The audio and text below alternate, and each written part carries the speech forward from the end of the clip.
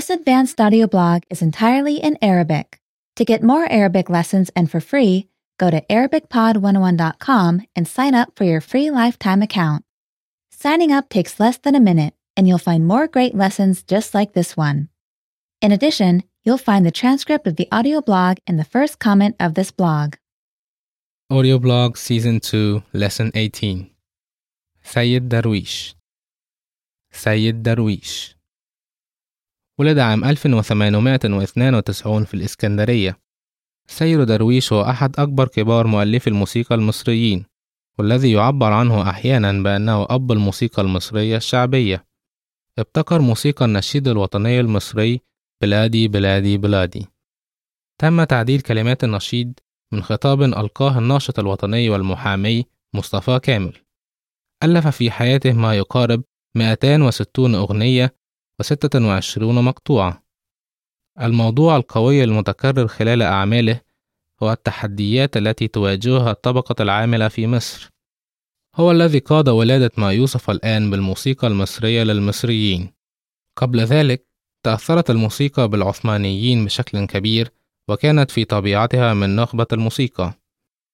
وجد نفسه عام 1919 في خضم الثورة المصرية ضد الاستعمار البريطاني لكلا مصر والسودان.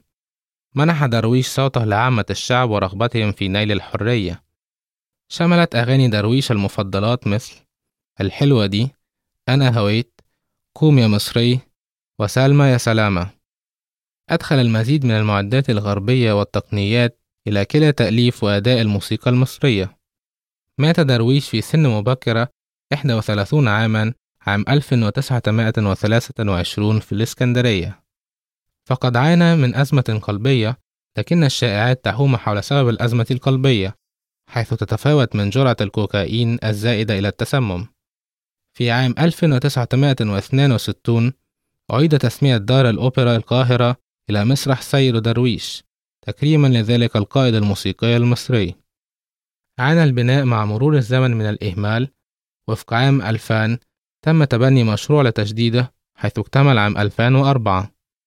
المسرح الذي بني عام 1921 الغرض منه هو إبراز المواهب المصرية والعالمية، حيث يستمر بذلك اليوم مع عروض السيمفونيات، الباليه، الأوبرا، المهرجانات، والرقص الحديث من جميع أنحاء مصر والعالم.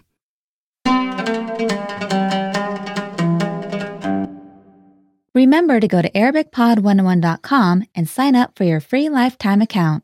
Signing up takes less than a minute, and you'll find more great lessons just like this one. Visit ArabicPod101.com.